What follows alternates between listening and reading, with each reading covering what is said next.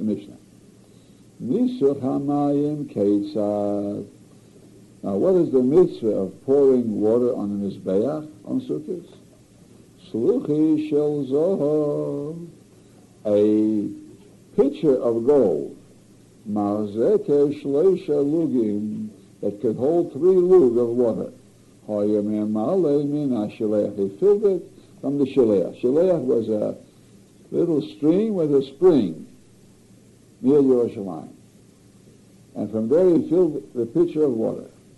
So when they came back with their golden pitcher of water to the Shar HaMayim, that's the Shar of the Azorah, Toku v'heriu v'tok. They blew because of Simcha of the mitzvah.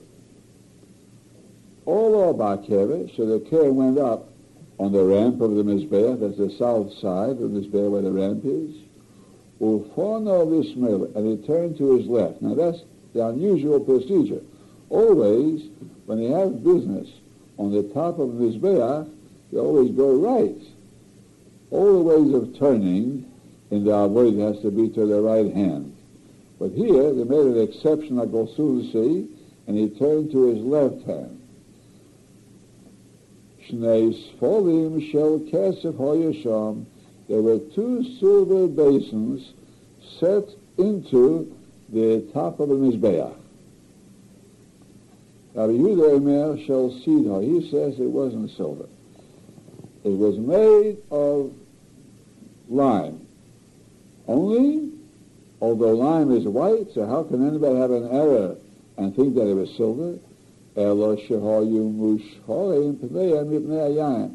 the lime was blackened, the surface was blackened because of the wine that they always poured in. When you pour wine on the lime, so the wine becomes discolored, so it looks like tarnished silver. That's the machlekes. It was silver or it was lime. Omenu kovim, and they had holes in the bottom of these 2 basins that were set into the Mizbeach. Like 2 little noses, like 2 little spouts coming out of them, like the bottom of a funnel. Now, Rashi has a shot that they were elevated a little above the floor of the Mizbeach, so they poured wine into these basins. The wine went through the spouts of the funnels and poured on the surface of the Mizbeach. And there, on the surface of the Mizbeach, there were holes that went down through the entire Mizbeach into the foundations beneath the Mizbeach.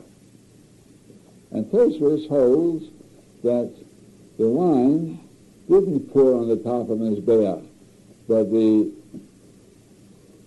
spouts of the funnels were set into the holes of the Mizbeach, so that they poured the wine into the kelim, the wine kept on going and entered into that hole in the Mizbeach, but it didn't pour out first on the top of the Mizbeach. One of these spouts was thicker and one was thinner. Why was that? So that they should both be finished at once. It means this. They didn't pour the water into both. In one of these they poured wine, and that went into the hole in the Mizbeach down to the bottom, and one they poured the water, Nisuch hamayim. So when they poured it, at the same time, they wanted the wine and the water to go through at the same time. So one had a thicker, a wider spout, that's the wine, because wine, their wine was thick wine, and therefore it was viscous, it was slow in pouring. So you had a bigger hole, and the water is thin, it goes faster through the hole, there's a thinner hole.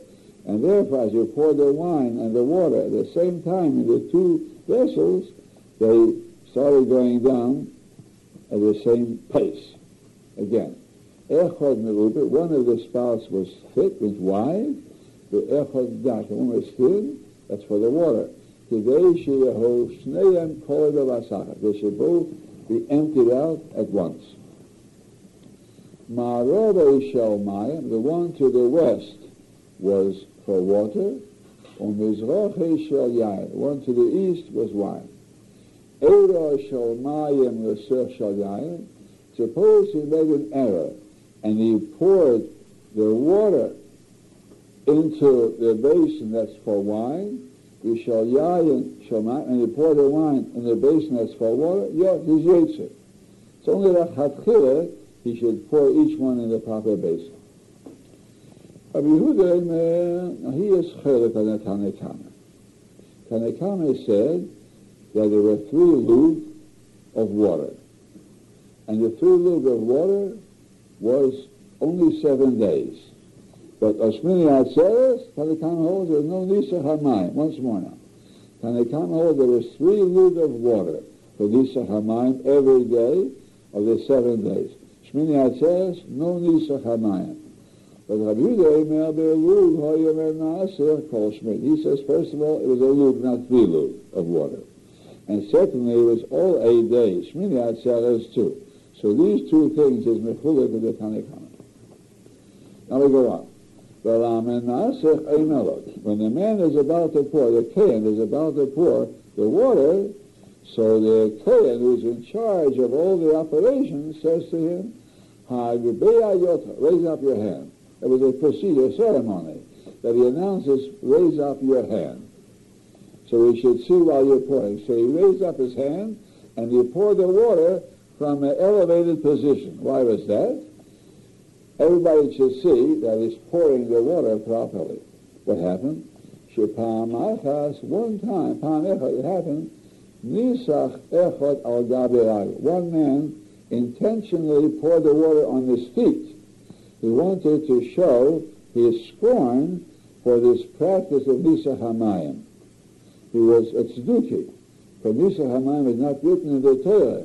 And the tzdukim want to make a fuss against that tradition of Nisa Hamayim. Or a Galmuhu called her own Be'ez Regem. And the entire people pelted him with their esregim when they saw what he was doing. Now, the story is like this. The Mishnah is polite. It doesn't want to tell the story. It was Yanai HaMelech. He was one of the Hashmonai kings. And they had become Tzdukim. They had fallen under the influence of the Tzdukim. And he was Hashmonai were all Kehanim. They were Kehanim Gedolim. And so, well, they didn't serve in the Beis HaMikdash because they were kings, they were busy. Well, then Sukkot, he used to come and put on the big day Kohen Gadol and be Mishamish, and he was going on the Mizbeach, everybody was there, and he was Chotzuf, and he was under the influence of the Tzdukim, so when the time came to pour the water, he showed before the whole people that he's going to contradict them, and he poured the water on his feet. Now, he had prepared a whole army of Gentile soldiers right outside the Azorah. And as soon as the people saw what was going on, they were outraged, and they started stoning him with their esrogim, hitting him with their esrogim from all over. So he gave a message, a signal, and the soldiers came in, and they made a big pogrom, a big slaughter, a big massacre. And because of that, they made a ceremony from then on that the Kohen in charge should give an order, even though the firmest Kohen is doing the Avodah, we can trust him, but late proof, so they gave the order, raise up your hand, everybody should see that you're making it properly.